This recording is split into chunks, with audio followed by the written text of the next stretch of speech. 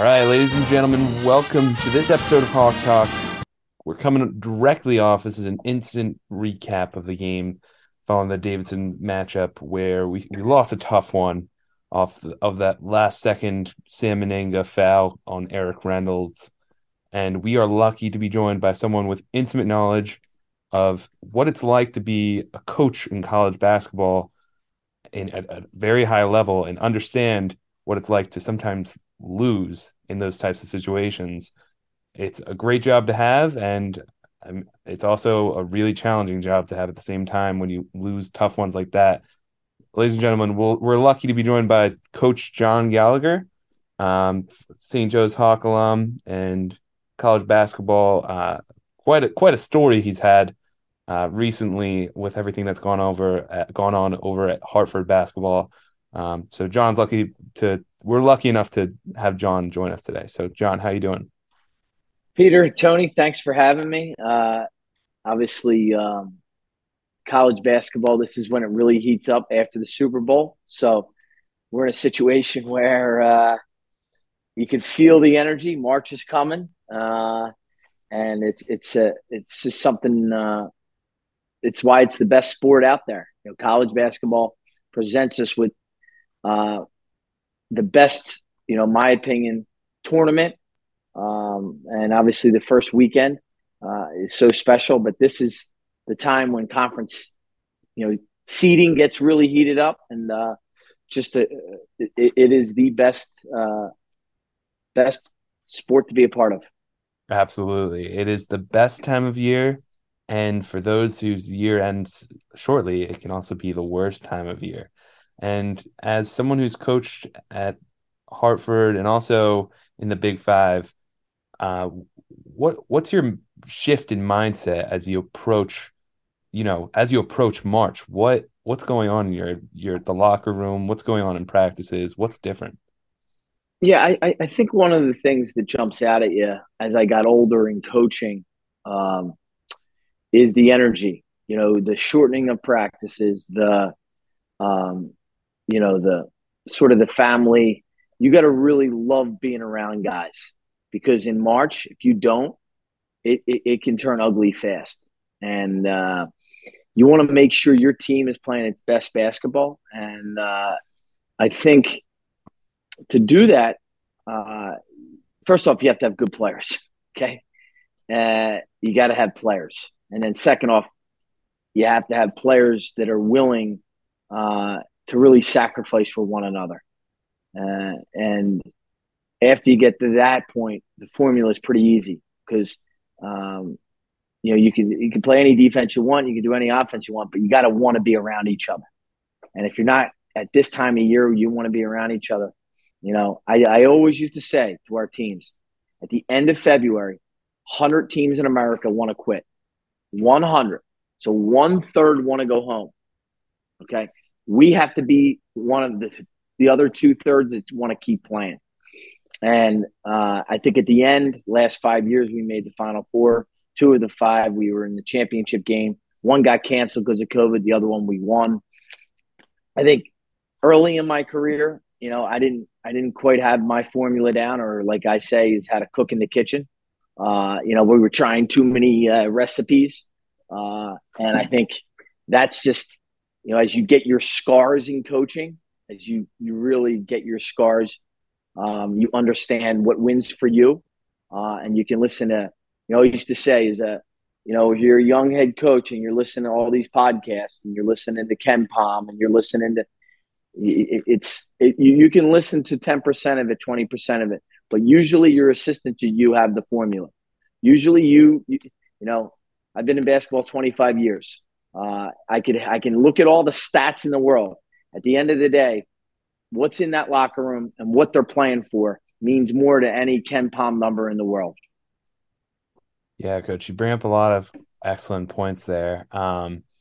And I think you sell yourself short a bit too.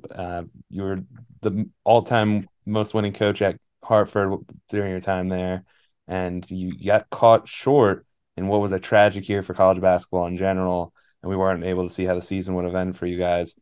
But yeah, really interesting insights as far as like getting the recipe right. I think St. Joe's this season, we've seen at times their ability to get the recipe right. But today it felt like we almost lost the game. We did that loss happened. We did that to ourselves, I think. I think we So, if we're going to shift over to St. Joe's, because obviously Billy and John Lenahan, John Lenahan was on my staff. Um, I, when Billy and I talked about when he was going to hire John, I went through everything. And in my opinion, uh, first off, there's no greater, like, Billy's a special, special guy. But John Lenahan, to me, he's on my all-time top 10 list, and that includes cousins, that includes family. If you're on my all top 10 list, and when and listen, Billy really helped me when we were about to get fired here, 7 years ago, 6 years ago, and you can see, like I said to him a couple weeks ago, you can feel when you look at St. Joe's, you can feel the program is alive. Uh, I don't care about the scoreboard. So, like, when you're a coach, this is what I like to say. You're at 30,000 feet, that's the program. And you're on the ground. When you land the plane, that's your team. Okay? The program and the team intertwine in the air and on the ground, in the air, on the ground, in the air, on the ground, in the air, on the ground. But the reality is, the program's here. You have to run your program and you have to coach your team. Okay? Two separate things. If you go into my wall in my office, or whatever next job I get, it's on the top wall is run your program, coach your team.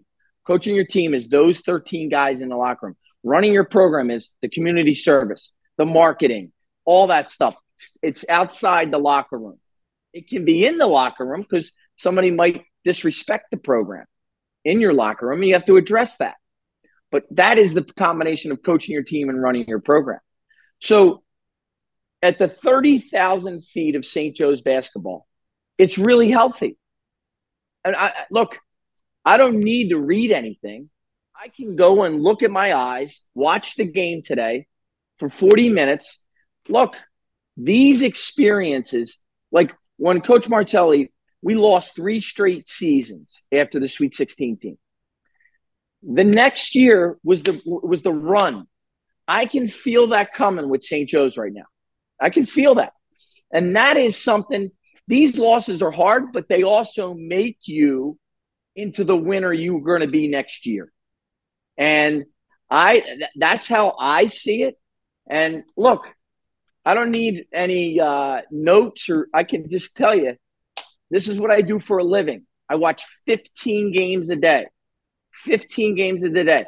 The team that St. Joe's is going to be is an NCAA tournament team next year. It's a really, the kid they got on the bench from France, they got Reynolds. They have really good pieces.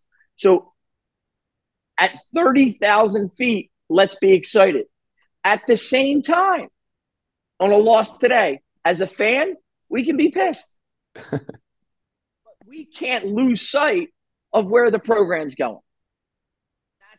That's my plea to everybody out there. Is the reality is it's in what we see and not how we feel. Pete, I'm going to jump in here with a question because I, first of all, really like that. It was great. But my question is for you as like a coach, because you're mentioning this, when you're doing all that, what's keeping you up more at night? Is it the fact that you have to run the ship that is the program, or is it the day-to-day, what's our next opponent? What's our X's and O's for this week? What do you think is more of a challenge for coaches, especially now with you're way more involved? There's, every team's got someone covering them on a granular level. Yep. So yeah, like a little background on that, if that's possible. So I'll dive into it. Like what I talked to Porter about the other day. Porter Moser at Oklahoma is one of my best friends. He's in a spot right now, right, where he's in the Big 12. He beats Alabama. They're number 2 in the country. And then he has to go on the road. He has gauntlet games every night. gauntlet games. I mean, 9 of the 10 teams are top 30 net that he's going against. He doesn't have a team that's not a top 30 net team. He doesn't have and he's got NLI issues, right? Because you got to get players at that level at the NLI. And you got the transfer portal. And you have basically now on your roster at that level, including St. Joe's, you have what you call companies. Everybody's their own LLC now. Okay? That's what you're dealing with in college basketball, college football. So either guys like me, we pack up and we decide to go get a job at a private equity firm, or we go be insurance agents, or we learn how to adapt. Okay? And if we love basketball, we love coming in the gym, we're going to adapt. And I said to Porter, listen, you are going into the SEC next year. You're going to be prepared. This is a 6-year changing of everything. And I would say this to all the St. Joe's fans, like I would say to the Oklahoma fans. This is a changing of the business. And if you don't feel excited about what you saw and what is happening, about the players, I don't know what to tell you. But at the end of the day, the only way you lose is if you lose excitement for what you see. If they were losing by 25, like I said to Dick Girardi the other day, I'm excited about St. Joe's. I get excited when I watch them, okay? I had a long talk with Porter about this the other day. Just pour your heart into the program. And they won the other night. You could feel it. You could feel the energy. Same thing with St. Joe's. They lost a hard game tonight. 2 years ago, we know where it was.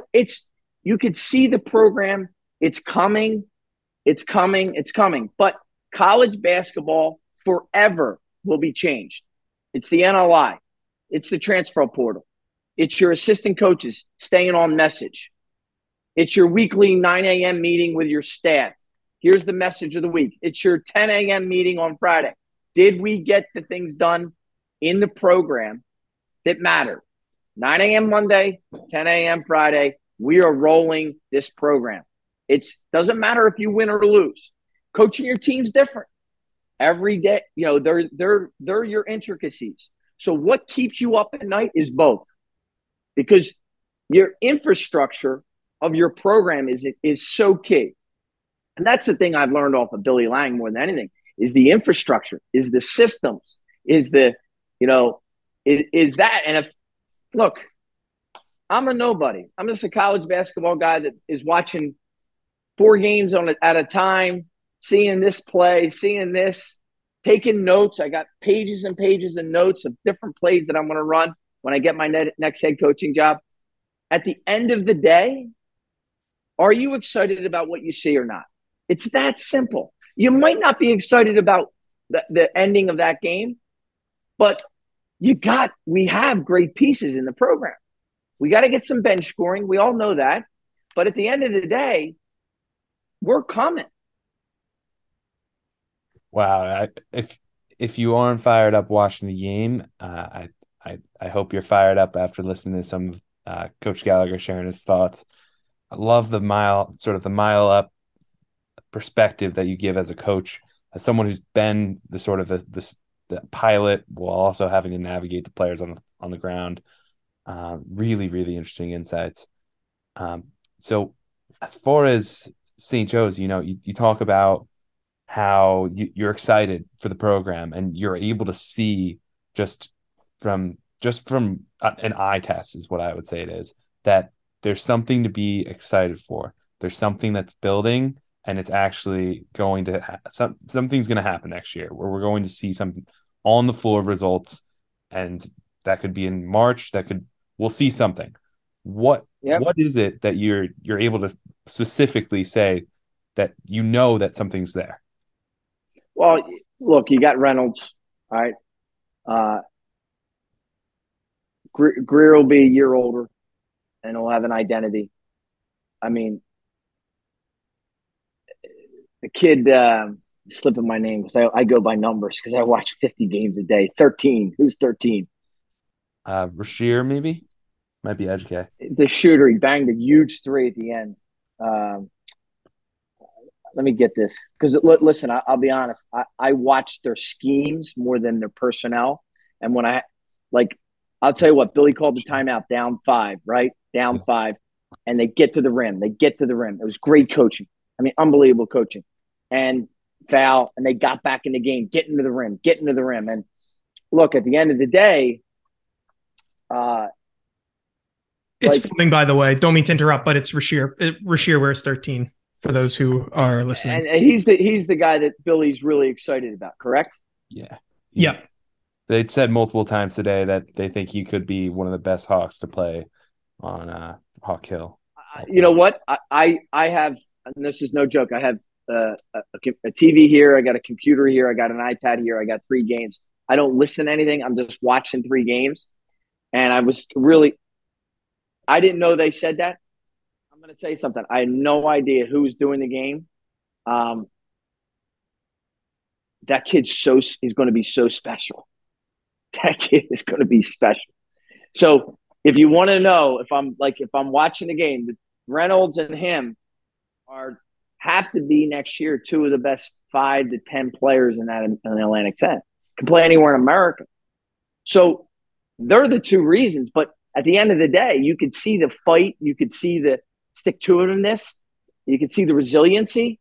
So I think, at the end of the day, you could see the personnel, but you can also see the program, the team, the energy, the excitement. So, I wore my Hawk Hill hat that, I was wearing it during the game.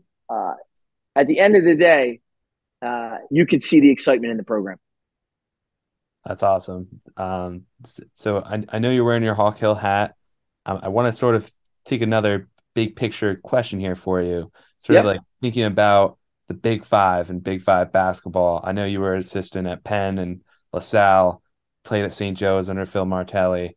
As we're shifting gears almost, or shifting businesses, where we have Billy Lang at St. Joe's, we have Kyle Neptune at Villanova, we have Fran Dunphy at LaSalle, and I think you also coached for a while with Steve Donahue at Penn. Yep.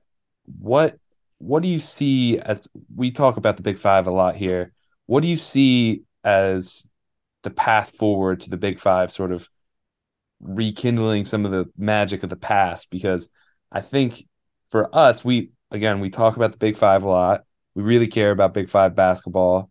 And recently there was some news where the Big Five would become officially the City Six, and they would have a tournament, or a tournament game, sort of not a single elimination robin sort of tournament at the Wells Fargo Center, where they would group teams into 2 pods, and they would all play during the season, and then they would be ranked and then play each other at the Wells Fargo. I guess my question is, maybe talk about your experience of the Big Five and sort of that magic of being around the Big Five. You were coached by Phil Martelli. You worked with some really great. You're a Big Five product. So we're curious to hear your insights there. Yeah, first off, my time with Phil Martelli was so special. I mean, just such a special guy, his family, the people, the people in the program, Monte Ross, Matt Brady, just really, the coaches. So I wanted to say, and they always say to me, what'd you learn the most from Phil Martelli? I would just say his unconditional love for his players. Guy really motivated, was an unbelievable motivator. Tremendous out of timeout coach. Tremendous. Maybe one of the best I've ever been around. Also, just has great heart, great love. So I must say that. And my love for St. Joe's has a lot to do with him. And, I'll forever be indebted for that experience. Now shifting to the present day Big Five. Obviously, Steve Donahue is, one of my mentors and one of my close friends, and probably talk to him 3 times, 4 times a week. So in saying that, something had to be done. You had to light a match. You have to get the energy back. I love the idea of including Drexel. I think, at the end of the day, I think it could bring great excitement. It could really help. I think this conference realignment, look, at the end of the day, I look back at 96, 97 when I played at St. Joe's. Think about how long ago that is now. I'm an old man now. And I saw, one of the great guards that ever played at St. Joe's was Rashid Bey and Yah Davis. And when we played, there was 5 teams in it from the Atlantic 10 in the NCAA tournament. 5. When in the second round, we played Boston College, who was the Big East champion. So Boston College is the Big East got 5. So the heyday of the Atlantic 10 was when we were playing. And I look back, and can it ever get back there? It's an interesting question. It's very interesting. Here's the issue. And this is something someone else smarter than me is going to have to figure out. But I know the questions they ask. Okay. I just don't know the answers. How do you have these leagues? Let's just go with it. 14 to 16 teams. Okay. By the real algorithm numbers of math, 14 is going to beat 5 sometimes. Okay. And that can't happen. And that's the problem. So what you have is the Big East has the smartest formula right now because they don't have 16 teams. If you threw 16 teams in the Big East, you'd have a problem. I look at the ACC. They somehow have the formula right now. I see Joe Lunardi's list. They have 7, 8 teams. West Virginia, I think, is 8th or 9th in the Big 12. They went to Pittsburgh and won by 40. I watched the game. The best team, the top 3 team in the ACC, if you put them into the Big 12 and you moved Oklahoma to the ACC, Oklahoma, Pittsburgh, maybe better. So that's my thing about college basketball right now. It's what league are you in? Somehow the numbers are what the numbers are, and it is what it is. And unfortunately, with the Atlantic 10, what we're looking at, because I'm an Atlantic 10 fan, is there a scheduling guy out there that can help the league come February 1st that says, here's the next month's schedule? I'm serious, because at the end of the day, we have to get more than, like today they said 1 or 2 teams in, right? Is that 1? Yeah. First time since 2005. Yeah. And at the end of the day, Mike Rhodes is a guy that could have taken high major jobs, and, Chris Mooney's won, and I know Chris is a very good friend, and my prayers are out to him. A special, special guy. First met him when I was 18 years old at Speedy Morris camp, and my prayers are with Chris because he's one of the all-time great college basketball guys. But back to the Atlantic 10, is like you have great, great coaches. The guy at Duquesne is a winner, man. That guy can win games. The league, Dayton, great program. It just seems to me, if you're the odd team out, it's a hard, it's hard. Atlantic 10 versus the Big East, you can't have the conversation anymore. Yeah.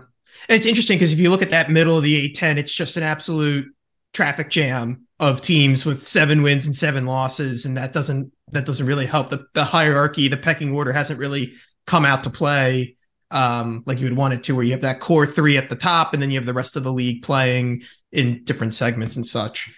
Very interesting. it's the old, I forget.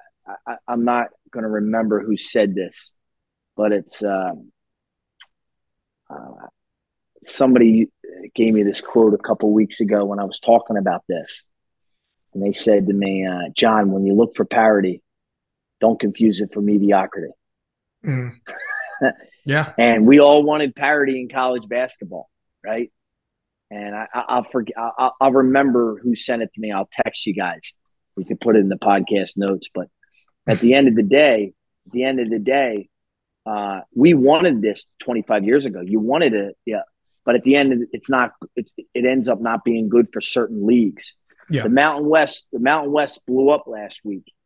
New Mexico loses at Air Force, and then loses to Wyoming. That's the thin line in this business now, and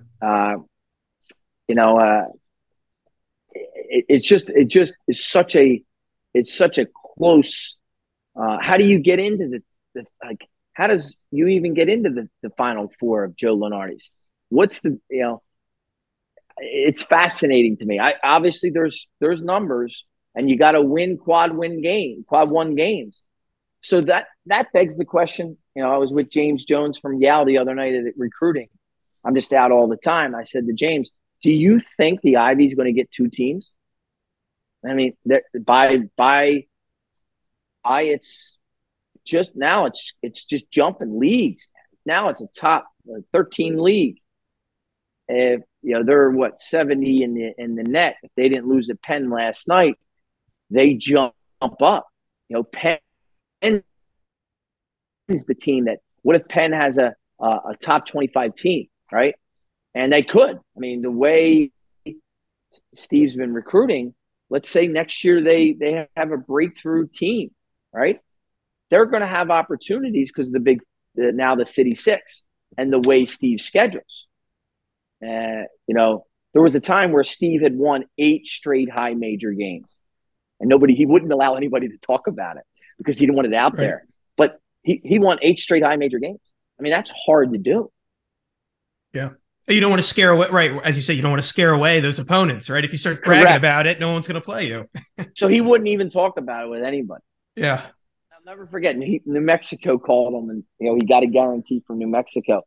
And I think they won the game by 30, and he got paid like $80,000. And I'll never forget. I was like, Steve, someone has to just tweet this out.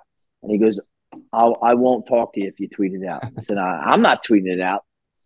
Surprised Ross seen there's someone like that. Yeah. No, he would. It was like, now it's over. I think they've lost a couple. But the point is a couple of years ago, he had won eight straight high major games. Can the Ivy, I just know this. Your league better have the right scheduling infrastructure and the right algorithms, because it's, again, you need an MIT guy to figure this out. Yeah. Want to take it down to the more granular level, if you don't mind, and Yep. Pete, if you don't mind as well.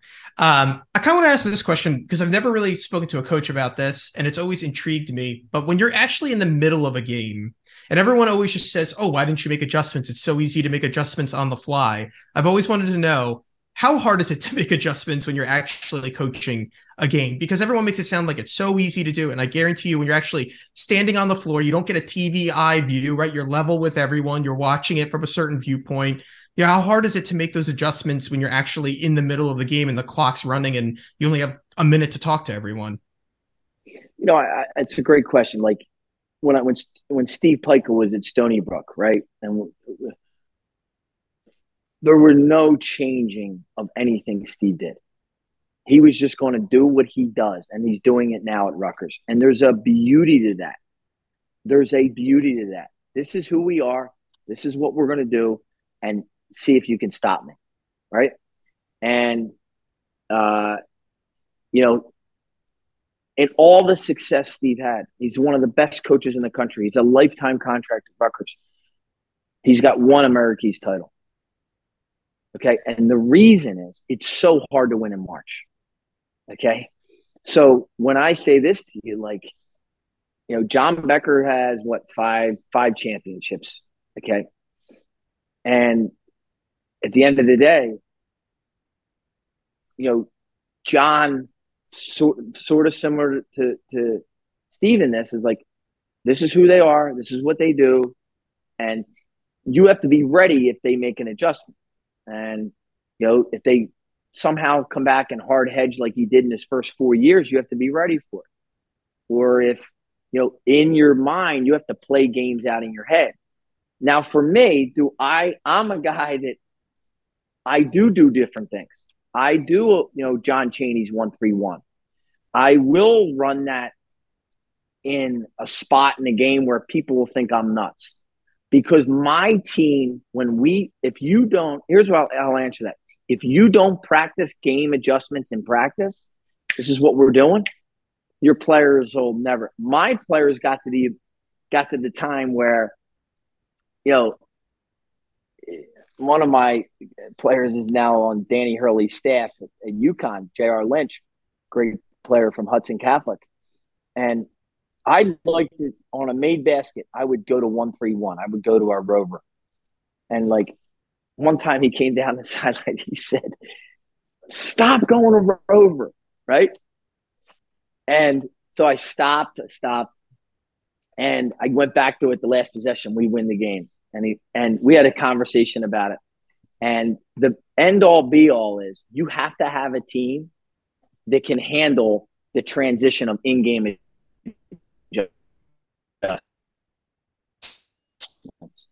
championship game. We were not going to play 1-3-1 because I thought UMass Lowell was really too good at attacking it. We went to 2 possessions. We got 2 stops. We played it the rest of the game. So I think in this scheme of in-game adjustments, I think it's very simple. What ball screen coverage are you changing? Okay.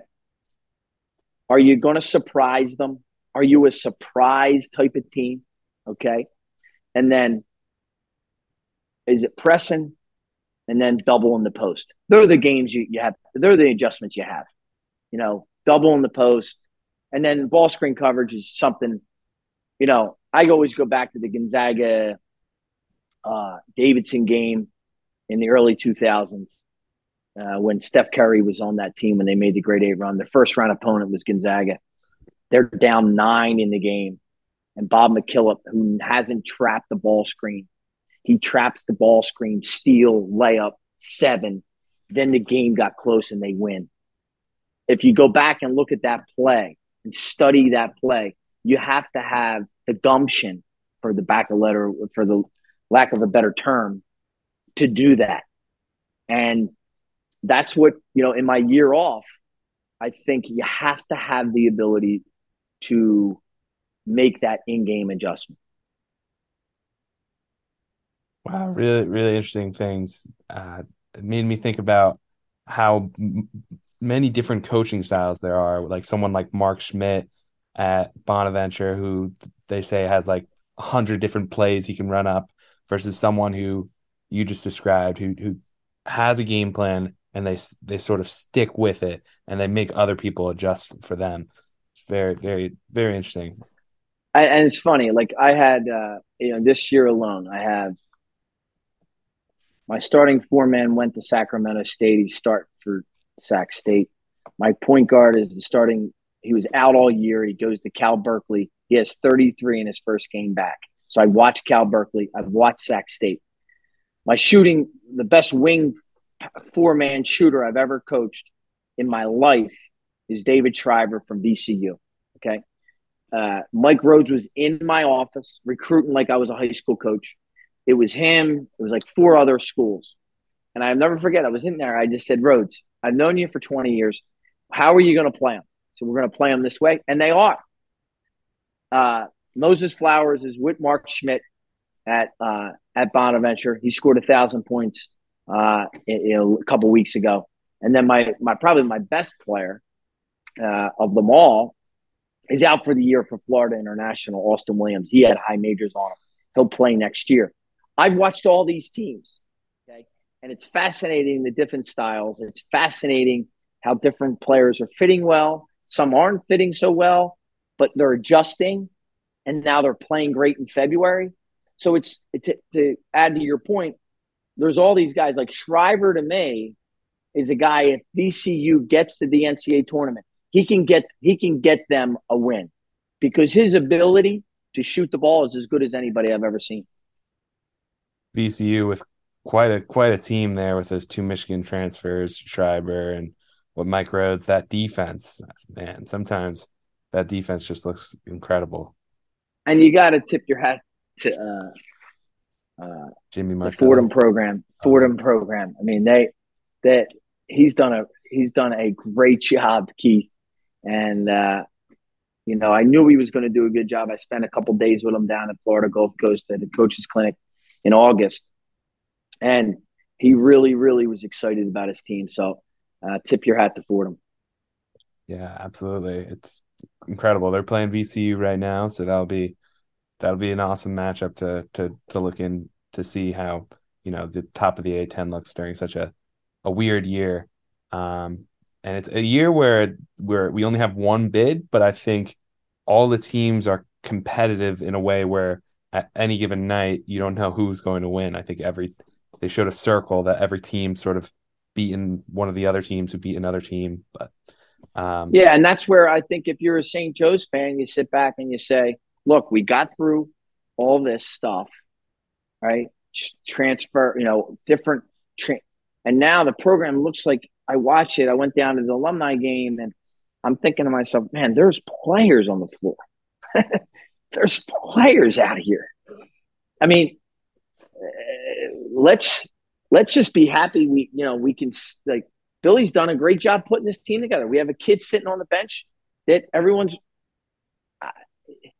look, and I've been in that spot where everyone's signing like, let's go here. But at the end of the day, it's here. Let's be happy. Let's support. Let's love. That's my message. That's excellent. I was going to ask, what your closing message was for the team, out of respect for your time. For those who don't know, just Coach Gallagher has an awesome career at Hartford. One of the strangest stories in Division I basketball with what Hartford decided to do for their program. I recommend you go read about it.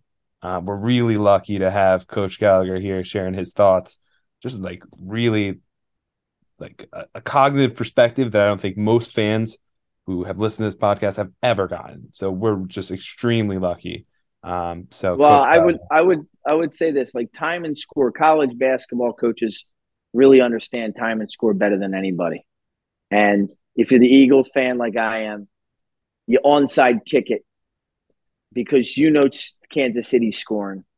You do not kick away. You onside kick it there.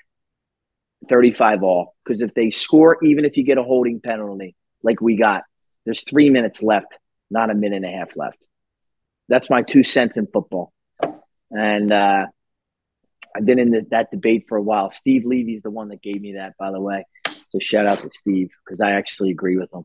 But I do want to finish with this because Billy means so much to me. Look, 7 years ago when we were down and out, Billy really helped my program. And I can only say this, like, when you put your eyes on college basketball programs, are they alive? Today, St. Joe's is alive. They're lively. They're gonna have a great run in March. I'm telling you. I put my life on it. Right? That's how much I believe in Billy and believe in John Linehan and believe in the staff and believe in everybody. And I watch them and I see a future. And I watch so much college basketball. And if you told me who are you the most excited about next year in college basketball, I would name 2 or 3 teams. The first one I would name would be St. Joe's. So, this is my year off. I've never been more excited to see, where the Lord takes me, the Holy Spirit takes me next year, because I'm excited to get back into it. First job was 99. I'm out of it. I mean, that's first time I got in college basketball was 96. And I've never had a year like this. And I'm thankful for so many people at St. Joe's. And I'm blessed that I played for Phil Martelli. I'm blessed.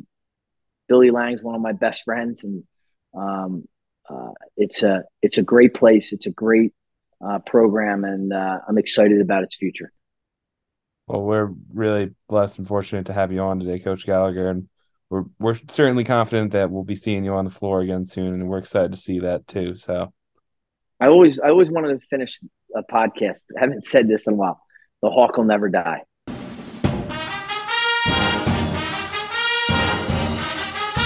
you're muted.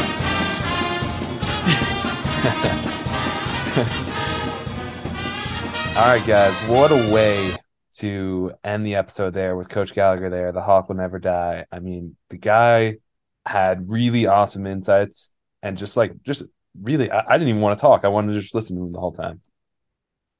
I So, agree. but Tony and I, we've been away from each other for quite a while, so we have to get our post game reactions in. Coach Gallagher, he shared some really high level stuff, but now it's time to get into the nitty gritty of this.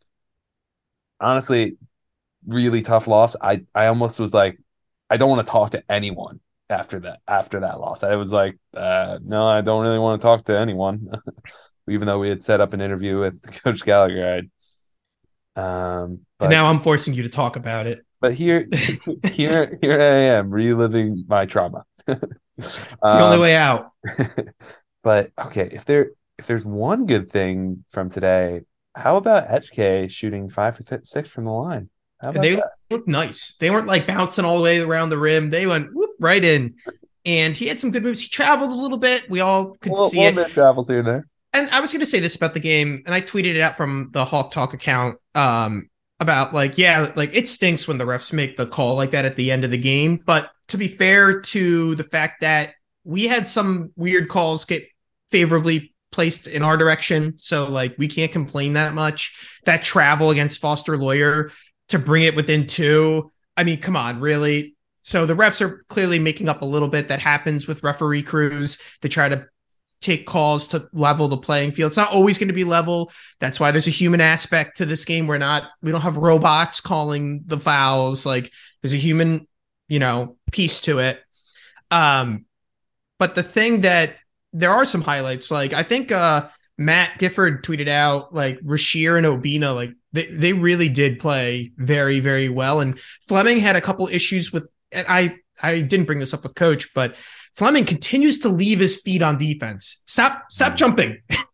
Yeah. You're going to be more effective if your feet are planted, your arms are up, and you're not going to foul. And by not jumping, you're not going to let your defender get around you. Stay planted. Use your height. You've got great length. He had that one block where he reached behind him to get it. Like he twisted his arm around to get the block. It was a great block. And it's like, you can make that adjustment to stay on your feet, keep the defender in front of you as long as you can without jumping. Like you're not going to block every shot in the world.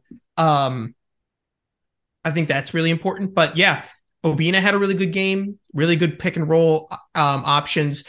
Reynolds, who was quiet at the start, they had him blanketed for a very long time. He kind of found his groove. I love that attack on the baseline, turns the corner, runs up the baseline, does the reverse layup. We get either a foul call or we go in. Those were some good looks, but there's just that one stretch in the second quarter where we're just settling for jumpers. I did a very scientific control F on the play-by-play in ESPN where it logs like layup, jumper, 42 jumpers to the 7 layups in the second quarter.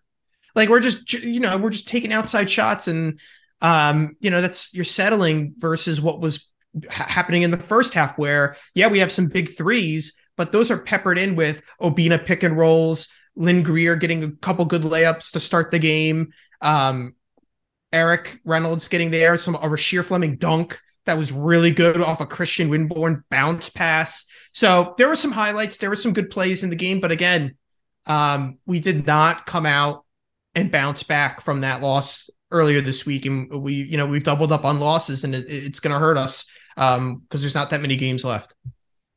Yeah. I thought sort of a weird day when you only have 5 of your guys score, but they're all scoring in double digits. So Rasheer was really able to get to some good shots up. I thought his I've said this all year, his form looks fine. But there are some times when, on the offensive end, it feels like he could be doing a little bit more for us. But I think overall great game from him. Lynn struggled a little bit today. 5 from 11 from the field. I thought I would expect like a little bit more from him. And then Educate I thought had an awesome game. We actually shot from the line better than Davidson does, considering that the fact that they beat us from the line, like to win the game. I thought that's pretty interesting. But yeah, I think today was just a tough one. Like maybe you could blame some tough calls on the Duquesne game as to like why we weren't able to get back in it. But today felt a lot like no, we let Davidson get back into it and we weren't able to close the game out late. And that's what happens when you have, five guys on the court at a given time who you really feel comfortable with. I think our bench isn't that deep. I think Winborn's an awesome player, but he seems to always get into really, really bad foul trouble. I see him almost as a liability sometimes because he gets bumped really easily, or he bumps the offender really easily, and that leads to our foul total just quietly going up and up. Yep. I agree. We need Casper back. We definitely need Casper back. Kind of now we have Fleming and Winborn coming off the bench, not just one of those guys coming off the bench that helps the roster and the rotation a lot. And then there was other thing that you had said that I wanted to hit on that I thought was really good, that I totally agree on. Oh, Duquesne. I think Duquesne just proved that they're better. They're a better team. Yeah, we didn't plan, or the first game it felt like we didn't plan, but then they came out that second game and they led us the entire time. They looked like how we looked like in the first half today. Like Davidson has a small lineup. They can't hit free throws. They struggled to score, and then we would come down like Cam Brown would come down the court and then score on the next play, no problem. And that was like the story of the first half, where it's like, wow, we really dominated this team, and in the second half we just didn't stick to what was working. And then Duquesne, as I wrote in A10 Talk, it was just like seeing this team a second time. We did the same thing.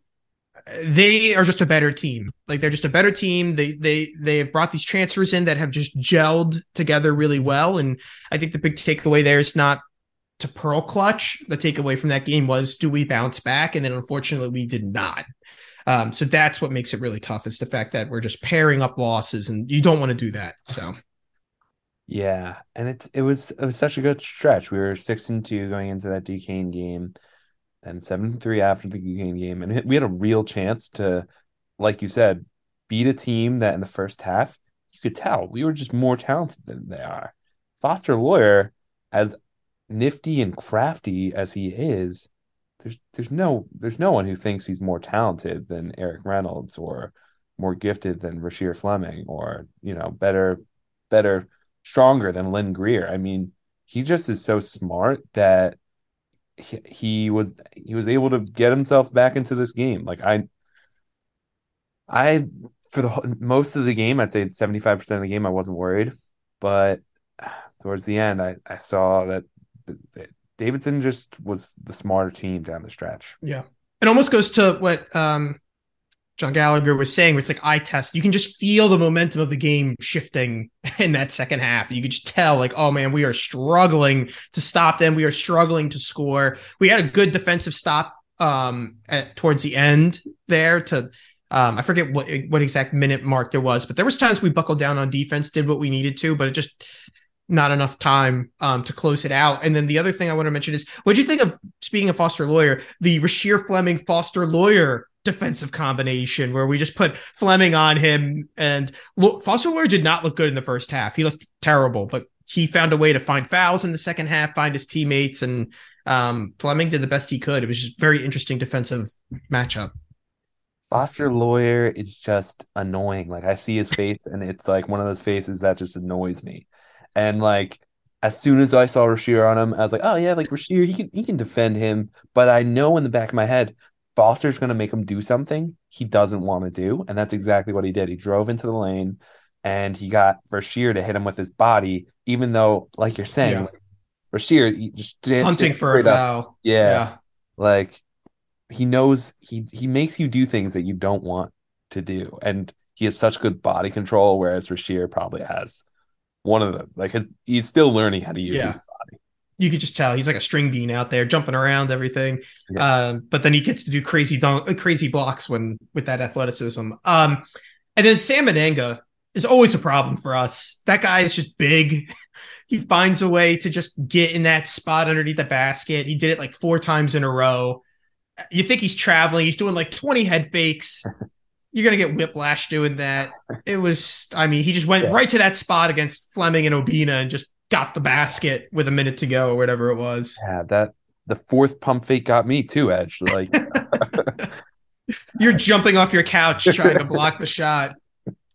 It was rough. Educate was like, yeah, I did foul him. Like that was tough. And yeah, I mean, just a tough game overall. But Davidson's record, like sort of what John Gallagher is saying before this, is like, yeah, they're 4-9 coming into this, but they're also a team that they can stick in games, and you don't want to be in a game where you're shooting 3 free throws against Foster Loyer. Like he's going to beat you. Yeah. Sam Menenga and Foster, like, I mean, Eric's a great from the line, but you don't want to get into that battle. Nope, no, you do not. And then we got a tough one against VCU coming up. Doesn't get easier, so we're gonna have to find a way to beat St. Bonaventure. And then who's the last game? Richmond. We've got at home.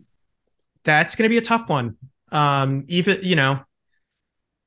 we could be on a 5-game losing skid if we're not careful. So really need them to buckle down, give us a surprise win on what is it, Tuesday, yep. Excuse me.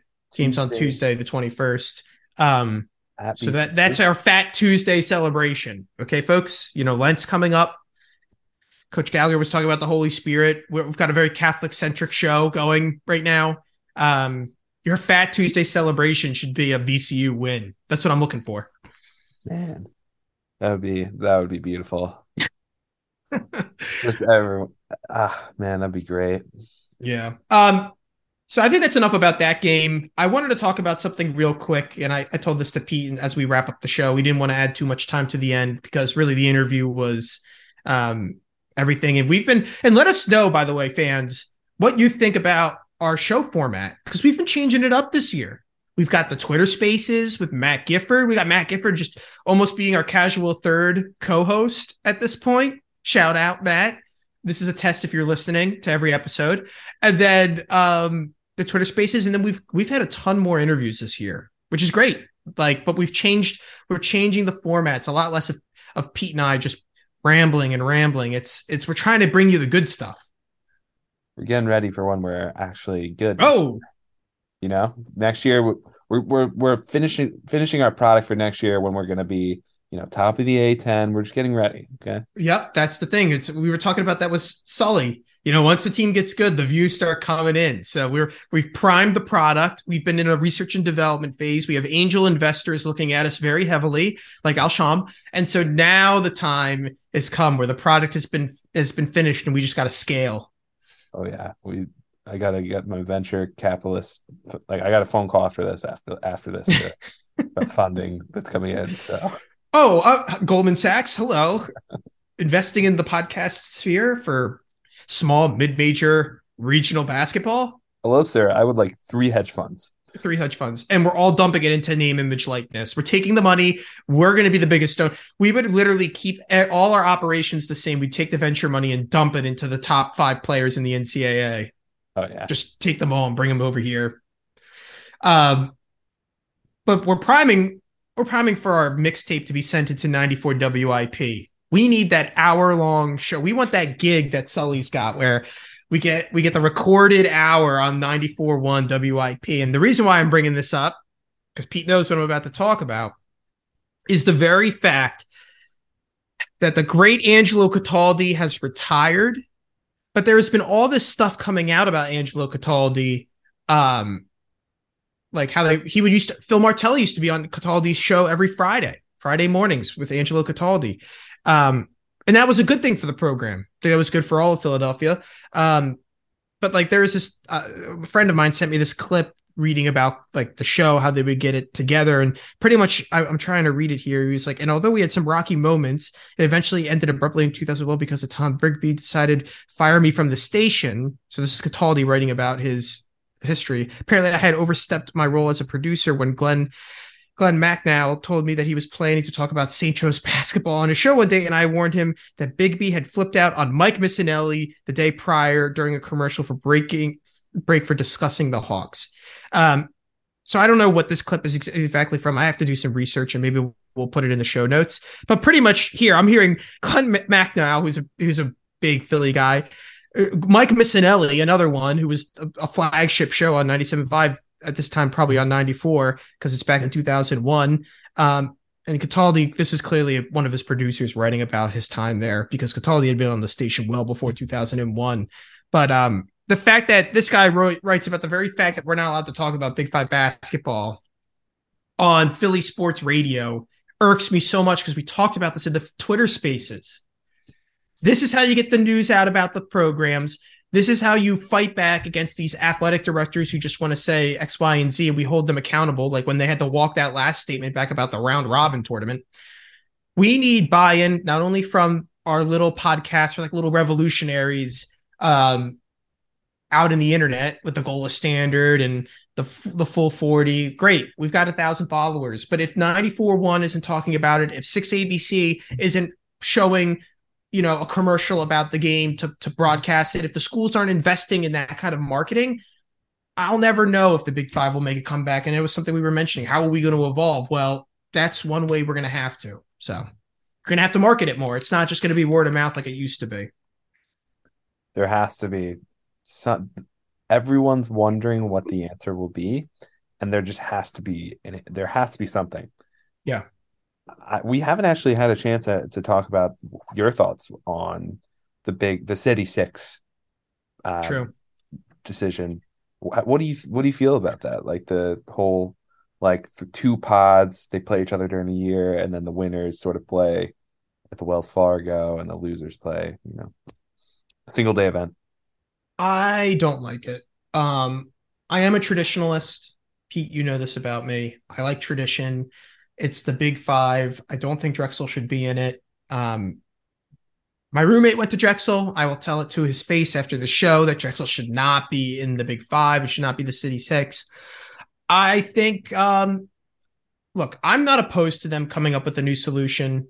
And at the end of the day, while I'm against Drexel coming in, it's probably the way they're going to go. Fine. Some things are out of my control. But I do agree. No one's really talking solutions. A lot of people just like to talk about problems.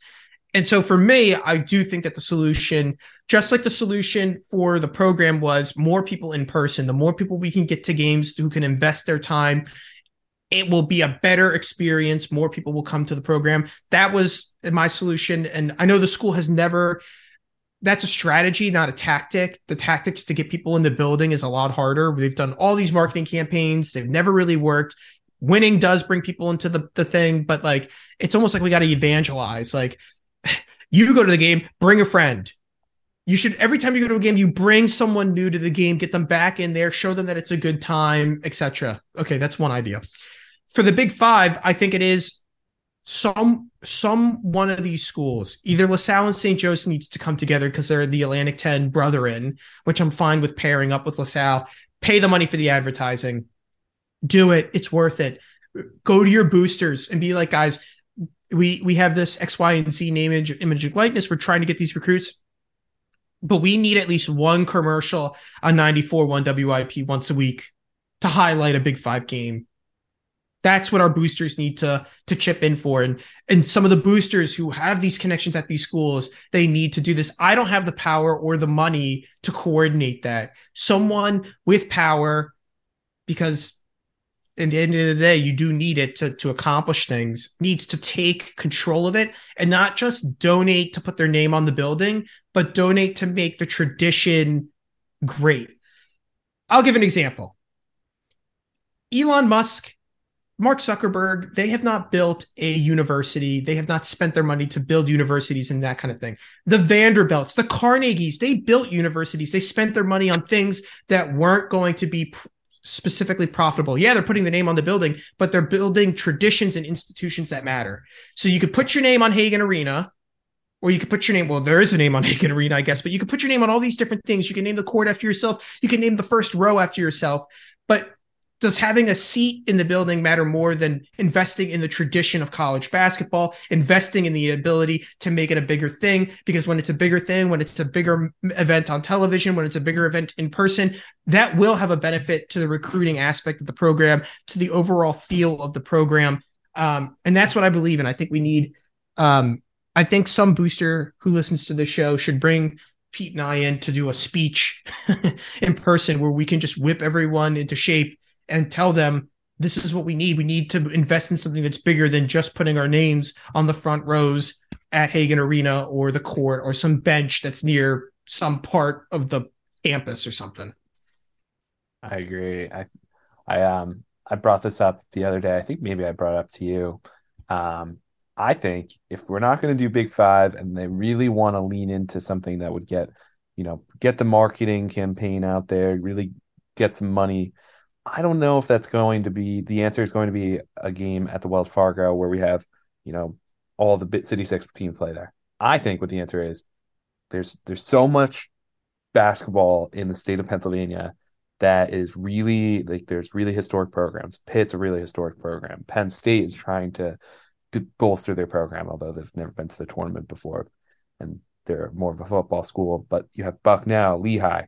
I say get the City Six or Big Five, keep it the Big Five, and we go the Keystone 10, invite Pitt, Penn State, Bucknell, Lehigh, and then the City Six, and then make it a multi-day tournament. Sponsored by Keystone Light, by the way. It has to be. Yes. Thank you. Yep. But sponsored by Keystone Light and Alsham. And it would just be beautiful because Pitt has such a good rivalry with Villanova. I don't know. I agree. And this is the thing. It's like, I'm not going to crap on that idea. It's an idea. It's an idea. It's just like most of our modern society. Who's going to take a risk and bring two young people into the room to come up with the big idea and to lead the way in executing it? We need the resources. We've got the ideas. We just need the resources. We don't have the resources. We are not resource rich. We are two people in the woods talking about basketball, and a few of you listen to us. But someone with power, because they have clearly run out of ideas, they have hit the road. Either you guys are going to lose the money, lose the tradition, it's not going to be there anymore, or you're going to risk it. You're going to build something, because building things are harder than is almost or just as hard as maintaining. Why not take a risk? What do you have to lose? And so I think my final pitch in all this is Pete and I should be in that room. And if you don't invite us, then I don't know. If you don't invite, not even us, someone who has some fresh ideas, who's under the age of 35, who's under the age of 40, bring them in. They will tell you what needs to be done. You don't have to worry about how do you bring those youths into the building. Hire a couple of them. They'll show you the way. Danny couldn't have said it better. Kelly Clarkson and you both share that idea of just take a risk, take a chance, and make a change. And I think that's what the Big Five needs to do. I think the Big Five just needs to break away from the monotony of past. We need radio. I'm like a bird. I want to fly far away from here after that Davidson loss. Jeez. Oh my gosh. I like the Keystone Light Invitational sponsored by Keystone on the Alsham floor. But you have to be able to drink cans. You have to be able to drink from a can. I don't understand why at Hagen you have to pour the beer into a cup. I know. It takes so much time. You're wasting time. The little kid in front of me is trying to get a pretzel. I'm trying to get a beer. Just come on, pass me the beer can. We'll get it done. I miss going to Hagen because they knew me, and you saw that. They knew me at the beer stand, and I miss them. The same. They knew what you wanted. They were like, a pretzel and a beer. Pretzel and a beer. Ring it up. Bring it up. Thank you, ladies. That was a tasty beer. I'll have another one, please. Yeah, I miss going to the games. It's a shame. Now I know how you felt all last year. It's no fun. It's tough not being there. It's just a lot more fun when you're there in person. I think next year is going to be a lot of fun to go to the game. So we're going to Yeah, have to get out to a few of them. we will. I was just because I'm in Chicago now. The Blurs, the Ramblers, big fight about the Dayton fans talking about like the crowd at I'm like, I think Loyola's got a decent sized crowd. I don't know what the issue was, but the internet's a crazy place. Yeah, you can just say whatever, and you can say whatever you want on the internet. So Yeah. Loyola's here for a long time. Although I wonder what conference alignment will look like 10 years from now. Like, who knows how many teams will be in the A10, if we'll have an A10. Yeah. Oh, can I also talk about, and I'm sorry to extend this past where it needs to be, but you mentioned A10 teams. GW, and this was per David Korn, fellow A10 talk writer he covers GW. The top 10 names potential for GW. I've got a problem. So let me read them out first. The Ambassadors, the Blue Fog, the Catalysts, Fireworks, Independents, Monumentals, the Revolutionaries, Sentinels, Squad, and the Truth. I am the way, the truth, and the light. That's what I'm here. I mean, John Wood, the word was made flesh. These are terrible. They have nothing to do with George Washington. Maybe revolutionary. Okay. The Cherry Trees. Boom. How about something that has to do with George Washington? I'm fine with the Generals. I'm fine with, I don't know, what's another, name yourself Valley Forge. I don't know. But please make it George Washington. Please make it George Washington related. Do not be the Truth. That makes no sense. Yeah, GW's got a hard decision. I mean, once you decide you got to change the name, you better change it to something good. The Blue Fog. How about the Swamp? I'm going to name it the Swamp. That'd be a good one. So yeah, that's my gripe. I would just pick the Generals and call it a day. The man was a general. Just go with it. Don't overcomplicate it. Please, it's not another Ram. Like, yeah. Honestly, I would vote for the Rams. We need another Spider. All right. Well, I think that's a good place to stop. We have still more good basketball to come. March is arriving. March is almost upon us. Next time we talk, it'll be near the end of February. So, thank you guys for tuning in. If you're still with us, please let us know what you think about the show. We loved having Coach Gallagher on. It was just an awesome experience. So thank you so much for listening. And as always, the Hawk will never die.